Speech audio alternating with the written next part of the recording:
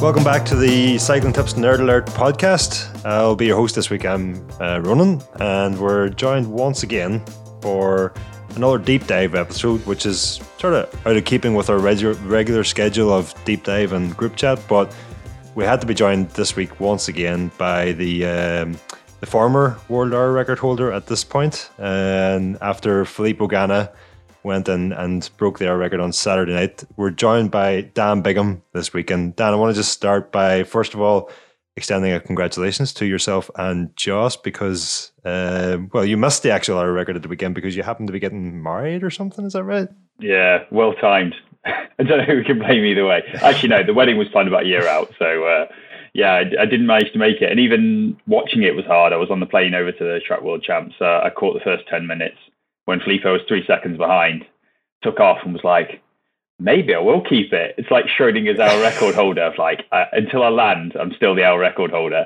But the plane actually landed a bit earlier, caught the last 3 minutes. Flicked it on and was like, a minute and a half. Jesus Christ, he's gone bananas. Maybe it was something to do with you traveling between time zones or something as well, giving a bit of extra speed. Yeah. It was impressive, though. Properly impressive.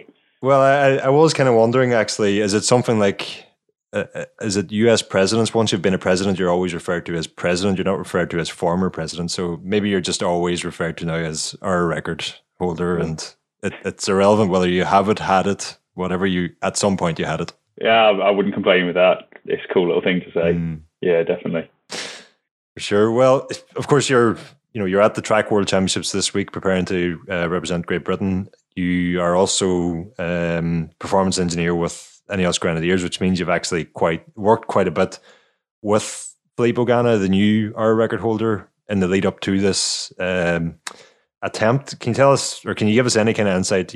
What kind of a rider is he? Is he the kind of rider who might actually listen to the Nerd Alert podcast if it was an Italian, or is he a kind of traditional pro who's very sort of traditional way of thinking and kind of reserved? I don't think he listens currently, but that being said, if I told him to, he'd probably go for it. He's pretty open-minded, actually, when you get chatting to him. There's some things that he's definitely stuck in his Italian ways with, but there's other things, he's pretty open, and he's just a normal guy when it comes down to it, like I think a lot of people are, and I think he'd probably have a listen. How engaged is he with all the sort of marginal gains and all the sort of work that you would have been hoping that he would engage quite well with? I think it varied. On some things, absolutely, and he really bought into them, and on others, less so.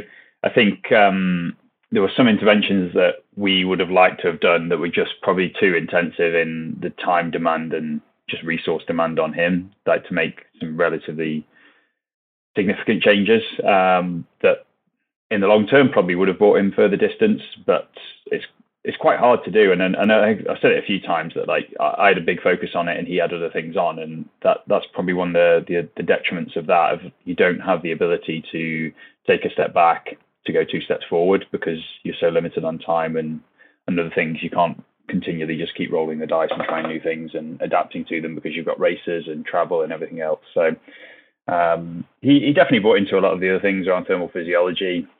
You probably saw him on Zwift and on social media in the paint suit. I've got one right behind me, actually. I've been using it here. He bought into that stuff, especially after he did a practice run. Or it wasn't a practice run, actually. It was a sort of less than full gas hour record, but just to appreciate the full distance, and came off. And I think he appreciated off the back of that heat is a big factor. So he definitely came into that. And then on the equipment front, there were a few things that he would question, and I quite like that in the sense of saying, are you sure it's faster because it feels like this? And they're like, no, we can trust the numbers, and here's why, and show the data, and then away you go. So he was most of the way there. I think there's a bit more to be had, which is equally a scary thought, that there's more distance there.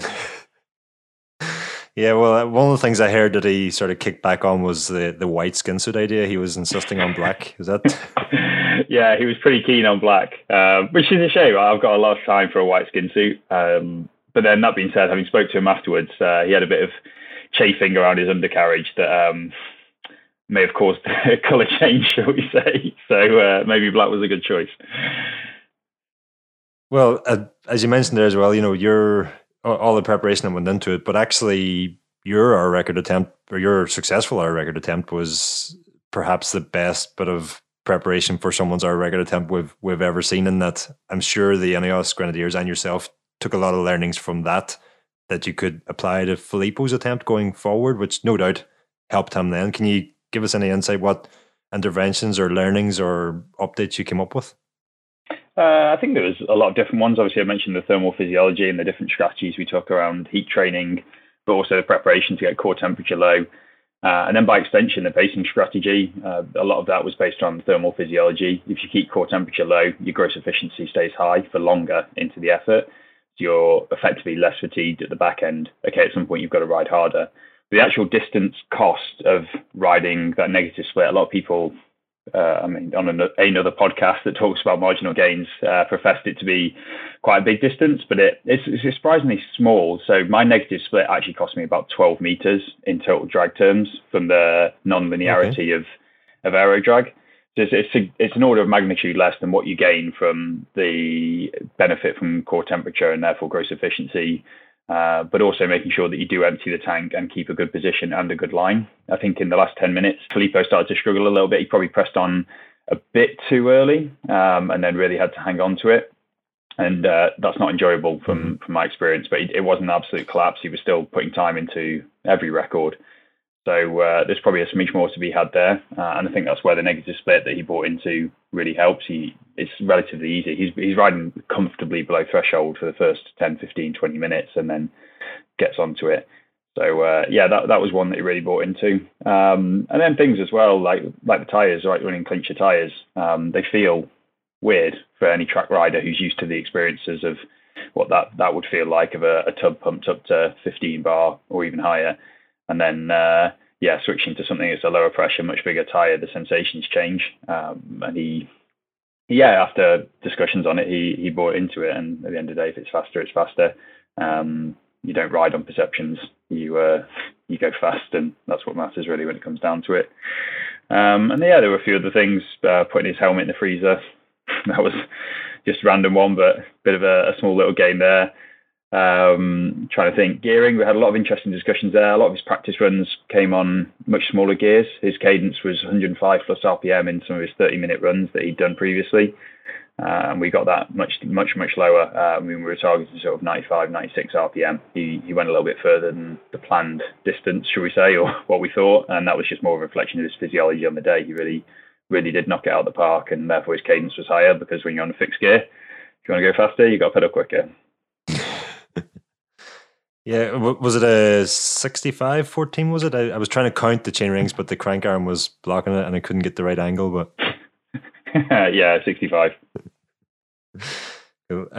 Actually, now that you've brought it up, we'll just maybe delve into the pacing strategy, because it was one of the questions I had, and that Filippo had said that when he was doing those laps that were touching 59k an hour, which is just bonkers when you think about it, that he seemed to indicate that was sort of not the planned distance being 59k an hour, but the planned distance being 57. But perhaps he had just left himself too much to do. But actually, from what you've worked out, that's not really the case. Had he set it a flat 57 throughout, it would have been even more difficult. Yeah, the more aggressive, and obviously the higher speeds, the more aggressive the negative split and the higher speed you have to go at the back end, the more that non-linearity of aero drag starts to hurt you. So maybe it did cost him. I haven't run the numbers yet. We're still waiting on the official splits from the track, but it's probably more like 50, 60 meters. Maybe it's cost him. I don't think it truly cost him the 57, but it does take a lot. We had one strategy through to halfway, which is to sit on basically 16 fours, 3s, 2s, 1s, 0s, by 15 9s, 15 8s, and then for the second half you can modulate accordingly. So we had a flat split for 56, and then a slight raise towards 56.375, obviously Boardman's record, and then a big raise to try and get to 57, which was absolutely seen as the stretch goal from all of our modelling, that we thought it may be possible if it all came together. And having looked back through quite a few of the numbers, we obviously have power data from it, that it looks achievable for 57 if there were a few of the things that kind of went his way. If his line was a little bit better in the back end and held his position a little bit better in that last 10 minutes, then 57 probably would have been cracked. And then you could, for example, you could have better atmospherics, could tweak a few things here and there, and before you know it, 57 is absolutely on the cards. So never say never that he won't do another one again, and probably put a good chunk onto it then. Well, in the sort of in the chaos after the finish, I'm pretty sure I heard him mention that when I do this again with fresher legs sort of thing, but it very quickly turned around and was never again sort of comments. So yeah, we'll wait and see what happens on that one. But the one sort of thing that I found not strange in any way, but just sort of a peculiar sort of oddity was that, yourself being so data driven and data focused, and you had decided not to run with a power meter because there was gains to be had from using different pedals and cranks that didn't permit a power meter. Whereas someone like Filippo, who is maybe less data focused, decided to run the power meter. So, is that an indication that you want to know how it went so that you can plan for the future? And one thing I didn't ask you in the last podcast was, how much does it haunt you not having the power file to analyze over and over again? I don't think it haunts me too much. Obviously, it's less than ideal. You'd want the numbers if you can, but I'd happily take a further 50, 100 meters and not have the numbers. So, yeah, you can't have your cake and eat it, unfortunately, in that respect. So, that was quite annoying. And I think Filippo was very keen to have his numbers from that with a view towards the future and also understanding the event itself. He was quite set in his mind that was the way to go. Versus myself, I've always been a fan of on the race day, what matters is absolute performance, and unless there's a good reason for collecting specific data, then if it's to your detriment, you really need to think that one through. And I've considered it quite a bit and decided no data basically. The only thing I had was my core temperature pill and core sensor on, but nothing more. Well, having seen the bike up close immediately after the finish, the one thing I could say was that there's perhaps a better Garmin mount that might have been slightly fast. Maybe there's this brand Watch Shop that do a Garmin mount that might have been slightly better integrated. I can small details. I can understand why you might want it. I want to sort of ask you just about the your two riders working with the same team. You're on the same bike, have the same sponsors and all that, but there's still quite a bit of individuality between both of you, I guess, and. Basically what I'm wondering is how transferable is the preparation from your ride straight across to Filippo's, and then things like we've seen Filippo's aero risers, and he's got the cask visor with the end plates on it. Are all those things different for a specific reason, or how do you end up coming to those different bits of equipment that you had versus what he had? Yeah, it's individuality of aerodynamics when it comes down to it. So I had full access to every partner and every sponsor within and every component within Ineos Grenadier stable. Things like the visor, things like those risers. We looked at them for myself and they weren't an improvement. My position is obviously different to Filippo's, my head position especially, and with how that works. So for Filippo, it was a significant improvement and not so for me. And we tested the risers and looked a lot around the CFD of that, and also same again, not an improvement for my position. That's not to say there isn't going to be something else there if you're going to a different shape, but that kind of style, the sort of kinked elbow, didn't work for me. But you probably noticed like I had a different handlebar or base bar versus what Filippo had. So it's just the individuality of aerodynamics, and I'd fine tuned my setup, and the same with Filippo. And I guess that's one of the advantages of some of the partners that we have, that they have so many different options. It's not a case of this is the helmet. We've got 4 different helmets and 2 different visors, and then the combinations of all of that. And then same with BioRacer and the double layer technology there, that all the different options that we can run there and fine tune. And then same with the cockpits and the way Pinarello and most do them, that we can fine tune and optimize rider by rider. And it's just, I guess, one of our big strengths as a team, that we kind of appreciate the aerodynamic individualities and work towards them, and don't just run a cookie cutter across every rider and give them the same piece of kit and say, there you go, that's fair, that's equal, because we know it's not. Yeah, I think it's both fascinating and kind of daunting that, considering how complicated aerodynamics are for the majority of us, to think then that you're not only optimizing aerodynamics for the team, but actually from an individual to an individual, there's vastly different setups that can work in vastly different ways. Yeah, it's it's quite an interesting optimization problem that you might be at a local optimum, but it could be the next best optimum, or something even better could be 2, 3, 4, 5 steps away. And I guess that's where the experience and the knowledge and the understanding of what's actually happening enables you to make those steps, because if not, you can paint yourself into a corner and think you're in an optimum, but not quite know how to get out of there and find something a whole lot better. So it's understanding how you can impact all the different drag mechanisms over your body, and how you can influence them, and what you can do about it, and then why you should tune them for specific riders or specific conditions or specific positions. So it's a really interesting area, and it's just trying to understand it. And I don't think well, we definitely don't understand everything, but we're really trying to. And I think the knowledge of that is really powerful and enables you to do something with purpose and with objectivity, as opposed to just simply throwing darts at a dartboard. Fascinating, yeah. And obviously this conversation always comes back to CDA, and that I don't suppose you can tell us what Filippo's was on Saturday night? Wonder. I can probably give you a what's the CDA value. I think that wouldn't upset anybody. If you give me 30 seconds. He was about what's that, 2,450 watts to CDA, watts per meter squared. And then you can draw a line of CDA versus power, and then decide what power you think you did. It'll tell you what CDA that needs. Well, that's fascinating. Can you put that in context is there any way to put that in context for the listener? Yeah, so 2,450, if you had a CDA of 0.2, then you would have done 490 watts. If you had a CDA of 0.15, then you would have done 367 watts. So, I mean, if you go in the middle, 245 times, let's say, a 0.18, then you would have done 441 watts. So somewhere in that kind of region. So it really does make a massive difference, and it's actually a feature that I'm working on at the moment, just trying to make that sort of break down CDA and make it more digestible for myself anyway to begin with, so help myself understand it. But maybe a fairer question: how does his CDA on the track for an air record compare to his road time trial position, and how does it compare to road pursuit? Is it? I'm guessing it's not the same throughout. No, it pretty much is. Crank length the same, saddle height's the same, fore aft cockpit's all the same. There's no changes between the two. I think he's more consistent in how he holds his position on the track, especially for the pursuit. He's not, I'd say, ultra disciplined, but he's quite good at it, hence why his position is a lot better. He's a much bigger guy, so when he moves around at the top end with his head and his shoulders, then he has a much bigger hit than some of the smaller guys like myself. So it pays for him to really focus on that.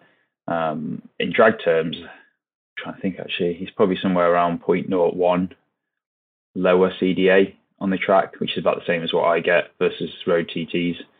So that's obviously with removing brakes, front mech, rear mech, having a front disc, getting rid of your brake levers, all those small little details, they do add up. And also you can kind of optimize in small respects anyway, you can optimize easier on the track because your conditions are more controlled, more known, whereas outdoors you've obviously got a much broader range of wind speeds and yaw angles, so you have to try and not end up in a situation where you have very peaky performance, but it, for example, might stall at a low yaw angle that you still might see in the real world. But yeah, he's fairly well set with his position. He is in a good position for sure. For his size, it's scarily impressive, the CDA that he's got to. But that's just down to the effort and the focus that's gone into it over the past, I guess, 3 or 4 years that he's been with the team. He's continually refined, and yeah, he's pretty good. Not to say he can't improve. I think we'll always keep moving forward, and obviously there's some new UCI regulations coming in on the 1st of January, so nice new opportunity to go back to the drawing board. Mm-hmm.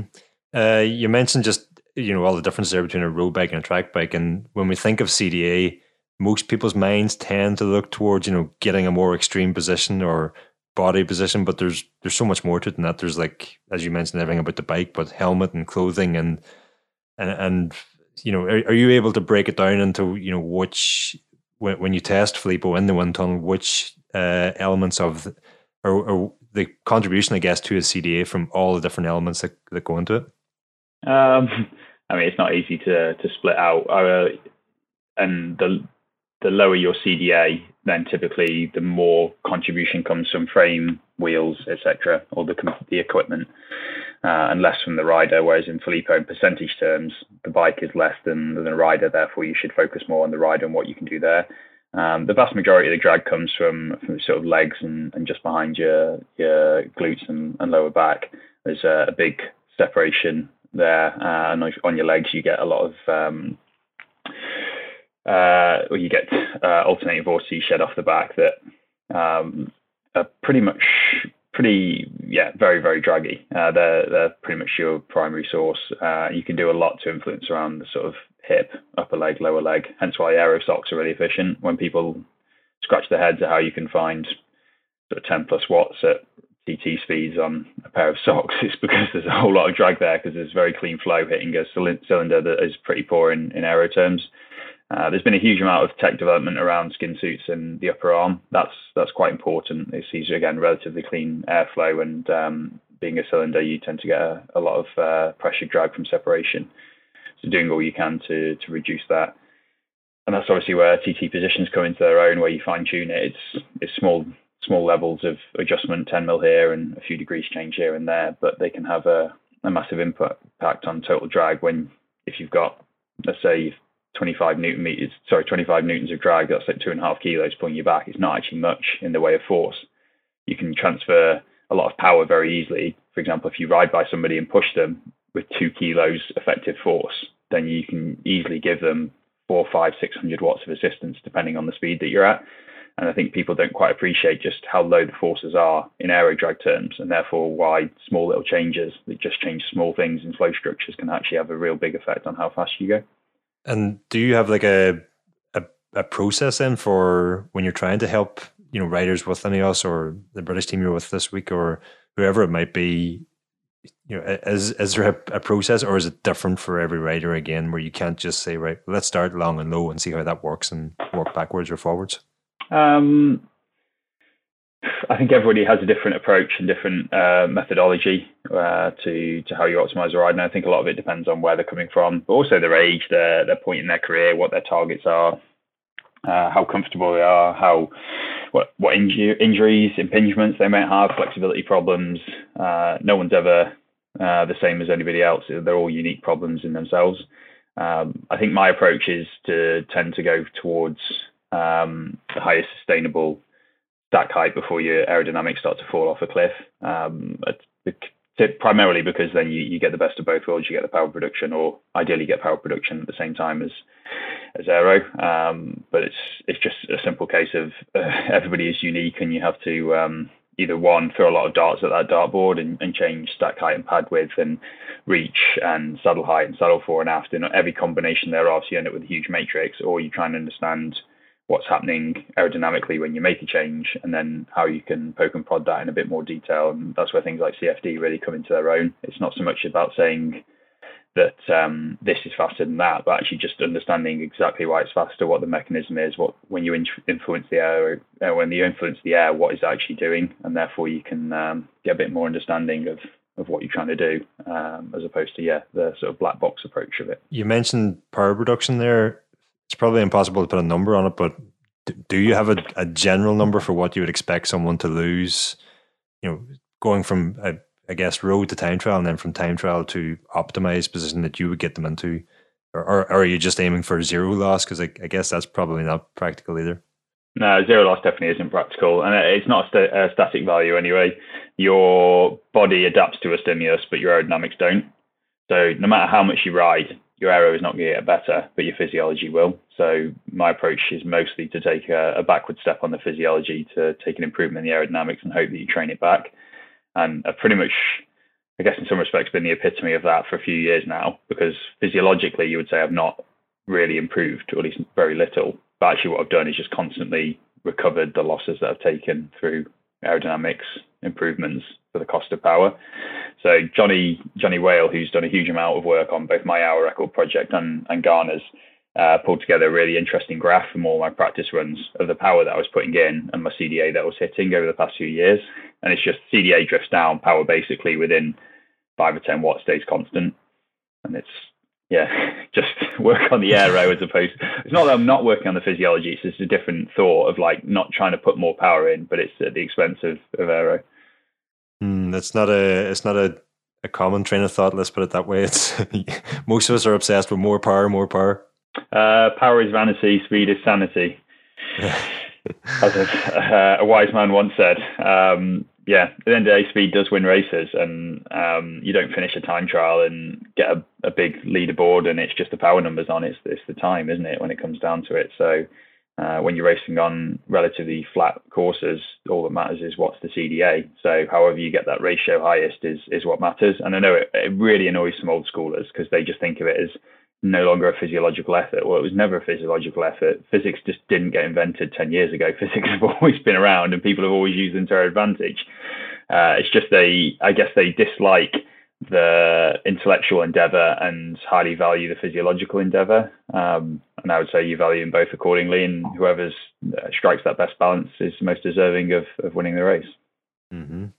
Well, on that note then, how much work is going into for Filippo and for yourself as well throughout the season? How much time and effort are you dedicating to be able to adapt and sustain these positions? And are you doing things like we would do training or power? We might do over unders or on off. Are you doing like over unders at 0.15 CDA or on off at 0.15? How do you train it?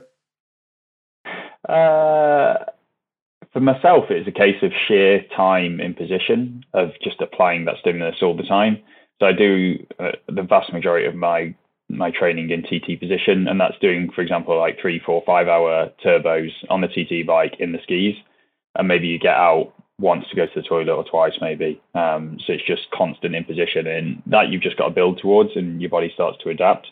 And I think having the comfort to ride in that position, I mean, to the point now that my TT bike, I would say, is significantly more comfortable than my road bike. I really don't enjoy riding my road bike because it just doesn't feel natural. But in general, it's about, time in position, I'd say, is the predominant thing, but then also trying to ride fast. And I don't think enough people do that. They associate TT intervals with trying to hit a power number their coach has set, rather than trying to hit a power number whilst going as quick as is possible, physically possible. And that's not just a case of holding position, but that's riding the right lines, applying power in the correct place on a given road, and just thinking about speed as the metric. Because in the end of the day, again, that is what wins the bike race. It's not the power. Okay, physiologically, you need the power. But at the same time, if you're not practiced in executing that, so at the right inertias, in the right position, and developing that power at the right points on the course, then you're not going to win, because you can't just ride at your threshold for an entire TT and expect to win a bike race, because you've got to vary that power output and you've got to do it in the position and you've got to do it at the right inertia. So I think replicating your race environment as much as possible is a good thing. And it's something that I've done a lot of, with not just the practice runs, but just going on the track and doing longer training sessions, or doing 6-hour aero tests where you do 120, 140 kilometers of aero testing. Just got to do it. And it's just another form of training. Well, I guess it's just like good old fashioned motor pacing, in that, you might be doing the same power behind the motorbike, but the way you're delivering that power is very different at a higher speed, simulating race speeds. Yeah, I think people are starting to get a handle on that nowadays, that torque distribution changes as speed changes, because the amount of kinetic energy stored within the system is different. So as you input power, you can effectively, at higher inertias, you can apply a greater impulse and then recover for longer throughout the pedal cycle. So you recruit muscles differently at different points in the cycle. Therefore, you should train at that. I want to go back to Grenchen Velodrome again. I know we visited, much deeper detail on the podcast immediately after your hour record. So anybody who hasn't heard that can go back and check that out for exactly why you chose Grenchen. But having been there since now for Ganna's attempt, I can understand just how much more appealing it would be for someone like Ganna. It's just so easy to get to, so accessible, very sort of low key town, very, very quiet. The velodrome's right next door to hotels and all. It's just so easy. But one thing I have heard is that it doesn't roll quite as fast. The boards themselves aren't quite as fast as other velodromes. Was there any neat tricks you had done to combat CDA, rolling resistance, other than the tires, which we've already talked about. Were you doing anything like using different gases and to pump them up or anything? Or I think that came up on another podcast. Yeah, on another podcast. No, we've definitely looked at it previously, and at least with the test that I'd done with the Danish Federation, we couldn't find a measurable difference. That's not to say there might not be something there, but at least with the rigs that we had at the time, there wasn't a meaningful improvement to it. It's stuff that we definitely talked about and thought about, but there's not a huge amount in rolling resistance. It's not to say you don't focus on it, but for Filippo, you're probably 25 watts of rolling resistance, and then you've got maybe 10 watts in drivetrain, and once you're up to speed, everything else is aero. So the main thing is basically holding aero position and not covering extra distance, which is actually quite a significant component. In Filippo's practice run, he was, I remember, a good few hundred meters more than measured distance, and I was about 100 meters for mine. So line quality can add a big amount when it multiplies up, because you're doing 200 and something laps, so it doesn't take much above each corner above the black line to suddenly add a huge amount of distance. So they were kind of the two main focuses. There's probably a little bit to be found in playing around with gases, but you can't really go and do anything on the surface. We couldn't go and, for example, sand all the velodrome down and get it pristinely smooth. Well, I've heard that the Grenson Velodrome refused to turn on the heating for our record attempts until recently. So don't say anything's impossible. Things can always be done, I guess. But mine went the other way, actually. Mine was getting too hot. That was basically back end of summer. So, and especially in my practice run back in June, it was a mad heat wave. If you remember the Tour, was it Tour de Suisse or Tour of Romandy? I think it was Tour of Romandy, wasn't it? If it was June, I'm guessing it must have been Swiss. Yes, where there was a few COVID positives, Yates and Pidcock, and it was like 30-something degrees, and it was absolutely cooking. So yeah, that's when I did my practice run, and we couldn't get the velodrome cold enough. It's like quite a challenge to actually cool the place down. Well, because there's a great big skylight in the ceiling, isn't there?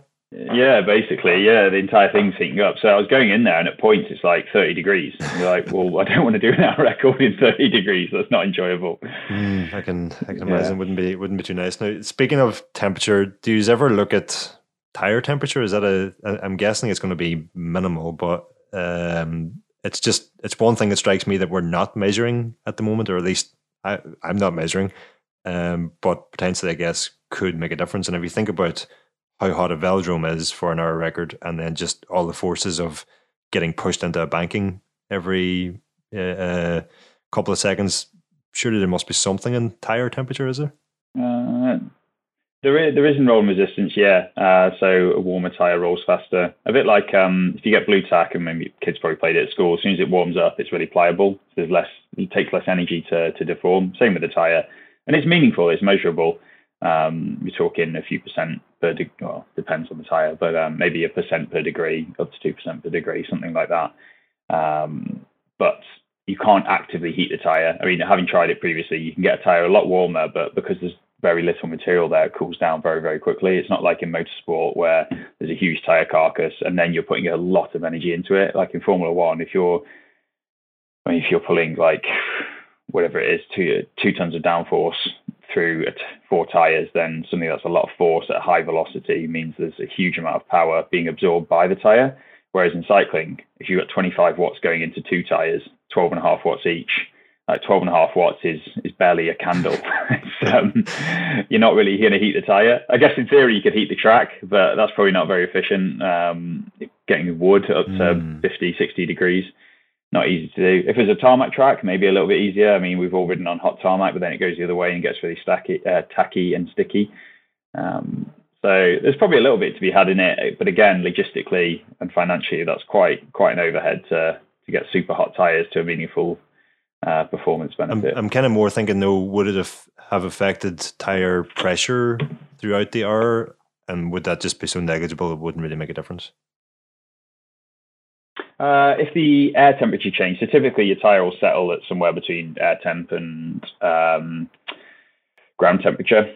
So if you're outside in the sun and tarmac's at 40 degrees and the air temp's 20, then yeah, your probably tires settle somewhere around 30 degrees. But when you're inside on the track temp's pretty much the same as air temperature, give or take. So you won't really see any meaningful heating because you're not putting enough power in to the tire itself while riding. So your pressure shouldn't change relative to Boyle's law, ideal gas law. But you can do the maths on it. Like a degree change won't do anything meaningful. Whereas you've seen it probably in like Ironman triathlons where you have to rack their bike the night before and the sun comes out at 7 a.m. and suddenly tires are going pop left, right, and centre because someone pumped them up in the cool evening air, and the pressure suddenly ramps up a huge amount in the morning or 10, 15 degrees can actually be enough, especially nowadays with hookless beads that the running pressure is rather close to the actual pressure limit. So tires pop off pretty easy. Less said about that, the better. That's a whole other minefield. Maybe I'm just going crazy or something, but speaking of all the efficiencies and all the savings that you've made, one of the things that immediately struck me during their record on Saturday night was just how quiet Ganna was circulating the track. There was like, you have a time trial bike passing the road and just all the noise associated with that, whereas it was almost silent as he was like lapping beneath me. You had the crowd, but apart from that, there was like no noise from the bike. It just struck me as something rather impressive.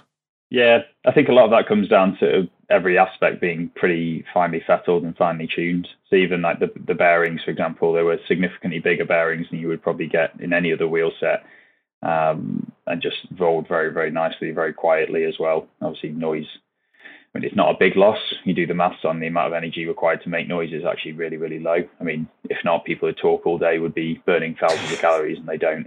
So noise is actually not all that bad. But then in drivetrains as well. So the rear wheel had been designed so that we can adjust in really fine increments the lateral cog spacing. So it was actually Shimano Centerlock spline for the rear cog as opposed to your normal thread, which just meant that it was super easy to take a cog off and adjust the spacing to get the chain line absolutely perfect.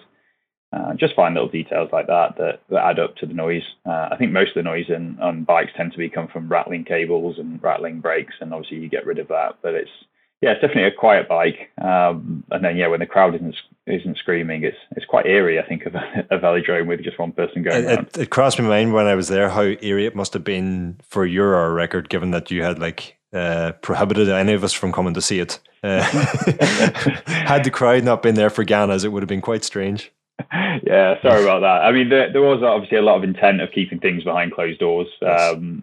With the reason of obviously keeping things under wraps and not letting the bike and all the finer details get out too early. Hence, no super detailed photos or super detailed live coverage or anything like that. Which, in retrospect, it would have been nice to have all the fanfare that goes with it. But the purpose for me was break the record, and that's all I really ever wanted to do. And everything else is obviously a bonus. And Filippo's was the big main event where it all rolls out, all singing, all dancing, and you guys can have a nice good look at all the finer details of the bike. So that's my job. Yep. He got a decent night in terms of atmospherics and that, but it was by no means great. And obviously that's part of the reason why you might pump up the temperature, but you can't control barometric pressure, obviously, but one of the things you can control also is humidity. And you mentioned in the last podcast, if it gets hot and humid, then you're going to have a tough time keeping your temperature under control. One of the crazier things that I heard suggested was that you had actually tried to bring in some sort of industrial sized dehumidifiers or something. Is there any truth in that? Yeah. It was one of the things we looked at. I mean, there probably is a benefit to it. It's relatively minimal because the humidity ranges weren't a million miles off what our performance window was. So it was deemed a bit unnecessary. But if you head up, for example, and you got, say, 70, 80% humidity, then that can be pretty detrimental. And that's the point where I was like, maybe it's worth considering and doing. It's not impossible. It's just like proper full-size industrial dehumidifiers running for a good while to pull out what is actually hundreds of liters of water from the air. It's no small building. And if you're trying to pull out 10, 20, 30% humidity from literally thousands of liters of air, then unsurprisingly, there's quite a bit of water in that. So logistical challenge, but one that we'd discussed and thought through, but none of the forecasts put us into a range of humidities that were going to be game enders. Interesting. Just thinking about the dehumidifiers, I've had to dry out rooms and houses and how big and loud they are, or how big they are, sorry. And I hate to imagine how big the humidifier for a velodrome would have been. The biggest challenge might have been getting it through the front door, but yeah. But they do exist, right? Like if you think about big buildings, wherever they might be, if like you're building, let's say, a shopping mall, then when it's all sealed up, then they chuck a dehumidifier in because they want to get the humidity back to a sensible level indoors. So they're not rare things to come across, but equally they're not cheap and they're not small. Going back to Aero for a second, Filippo has now sort of truly unified the Aero record. He eclipsed Boardman's Superman position. How much convincing would it take for you to go and have a go at the best human effort, so-called Aero record? Some sort of a NEOS 159 challenge or something like that? Could we convince you to try something like that? For Superman. I wonder how much I'd actually gain in it. It's something I'd be keen on. I was genuinely looking at the Athletes Hour as something to do. Something to do as if I'm at a loose end. The Athletes Hour rules that people are probably aware of is basically doing it on a drop bar road bike, spokey wheels, everything that they had back in Merckx's day. But the UCI are no longer ratifying attempts on that record, so it would be an unofficial attempt, but one that could be quite fun at the same time. But yeah, maybe doing the full human effort. I don't know. It's one of those, like, where do you draw the line though? Because you could go in a recumbent, you could go in a fared recumbent, and suddenly you could do 100k an hour, and they're all arbitrary lines when it comes down to it, and you can only ever go up to whatever arbitrary line is drawn at the time. So, I mean, if you go back to those days, then you could probably get away with a whole lot more than they were doing at the time. But it was just down to highly subjective rule application by UCI officials in the sort of 80s and 90s to decide what was fair and what wasn't fair. And there's a really interesting book I've been reading on the Lotus Type 108, and I've forgotten the name of the author right now, which is really bad because he sent me a copy of it. But it really details the process they went through to get the bike over the line, because they were aware of the subjective approach and application of rules with the UCI. So they wanted to take baby steps and make sure they didn't upset everybody on the way with what was actually going to be quite a controversial bike. That's Paul Greasley authored that book. I know because I've also got it. Haven't had to start it yet. I haven't got to start it yet, but the pictures are fabulous in it. Oh, it's absolutely top notch. Really good book. It's definitely like a coffee table book that you pull out, and yeah, it's really well researched as well. I like it because there's so much of that story that's I guess ingrained in the history of cycling, but is kind of glamorized and talked about through rose-tinted spectacles, where he kind of tells the story warts and all. And I've got a lot of time for that.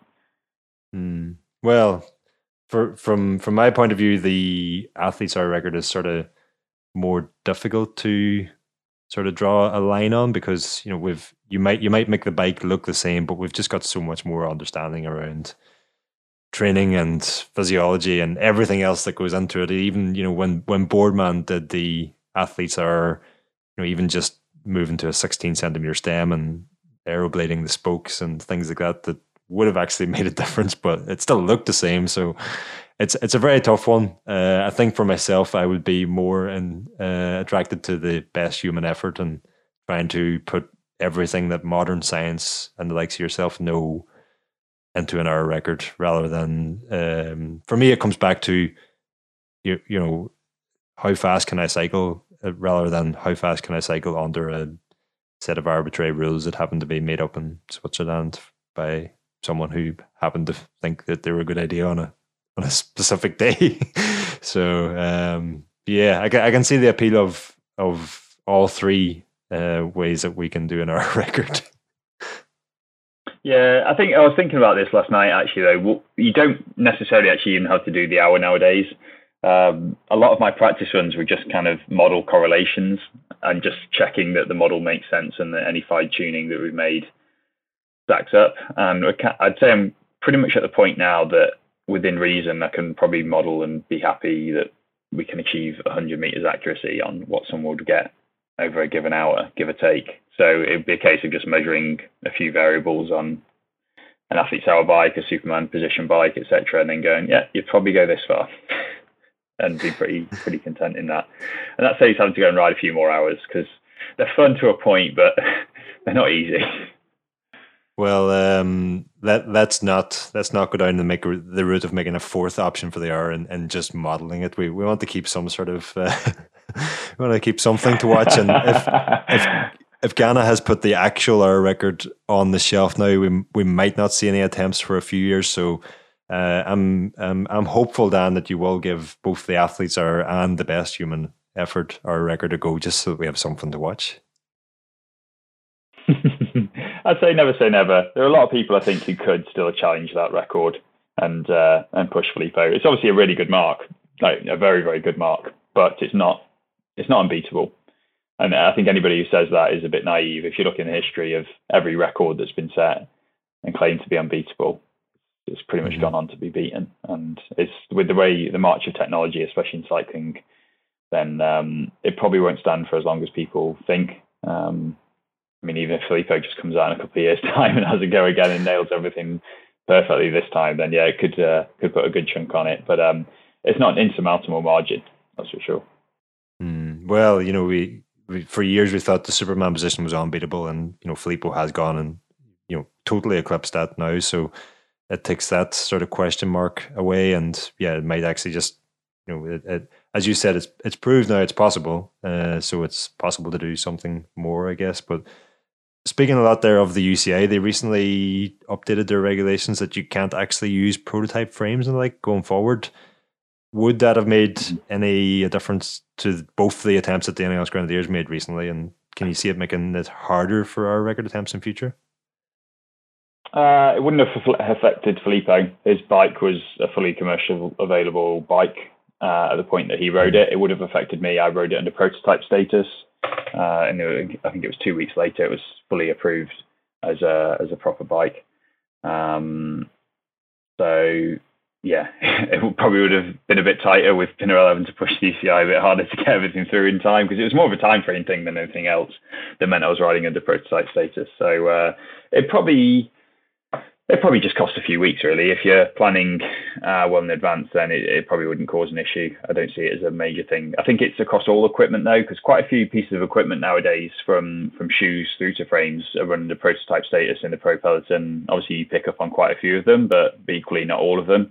Trying to obviously know what you're looking for to find what is or isn't. And I think the UCI are quite open. If you ask them and say, is this piece of equipment a prototype? They'll say, yes, it's under this status from this date until this date. And I think they're becoming a lot more aware of the use of them, and therefore documenting them, and therefore allowing their use for a set time period as per the regulations. Whereas historically, it was a case of just a manufacturer ran something as a prototype, and then the UCI picked up on it and they claimed that maybe it just started last week and it might have been going on for a year or two. Yeah, I think now they're a lot more hot on that, and only want prototypes to be used in races and not in record attempts, it makes good sense, I think. And maybe at some point they'll just completely get rid of prototypes in the Pro Peloton and in races, full stop. I can see the reason behind why they exist. Any manufacturer who's developing something probably at least wants to stress test it, but not commit entirely to the design and all the production that goes with it. So the system exists for a reason, and a good manufacturing and design reason, but it obviously has to coexist alongside the fairness and the ability to purchase any components in a reasonable time frame. Yeah, I'm pretty sure there's one set of time trial tires I spotted recently that have been a prototype for about 10 years or more now. So getting things to actually come to market rather than forever being prototypes is probably a good thing. Yeah, I do think so. It's good the approach they're taking. They're finally just a bit more hot on with the regulations and yeah, documenting it. I think a lot of it's come off the back of the Olympics with the track and how they documented all the equipment to be used there and how much it costs and where you buy it from and who the contact name and number and email is. Because yeah, historically, if something was on a website but with no contact, no email, no price, is that really commercially available? Where do you actually get it from? So they're pressing, and I think it's a good thing. It just makes it it still keeps the arms race on, but it makes it easier to access the things rather than just being behind closed doors with some fake for sale sign basically above the item. Looking sideways a little bit now, both yourself and Filippo will line up this week in the individual pursuit there at the Track World Championships. Tell us how are you looking forward to that, and how are preparations going? I'm quite excited, primarily more towards the team pursuit, I would say. I love the individual pursuit for what it is, but when it comes down to it, the team pursuit is like the proper blue ribbon event in that respect. So hopefully we can do a really good ride. I think as preparation goes, we're in a good position, and I think everyone's pretty happy. How we square up in the IP with me and Felipe, I think there's a lot of other guys who could be competitive. People like Jonathan Milan or Corentin Ermino. There's a lot of guys who've gone really fast this year, so it's going to be competitive, that's for sure. And I've never done 3 competition days back to back on the track like that. I've never raced at a Nations Cup, for example, in an individual event. I've only ever done team pursuit, so that's kind of a bit of a foray into the unknown. But one I'm looking forward to. Interested to see obviously how Filippo goes with the new bike as well. He'll be on it, I think. I'll be on the new bike too. So with a bit of luck, we can get a 1-2 one way or another. Well, best of luck in the World Championships this week, Dan, and congratulations on the wedding first and foremost again, and congratulations on successfully engineering another hour record, even if you did engineer it away from your own ride. Thank you. It was a fun thing to be a part of, so I'm definitely very pleased with the outcome.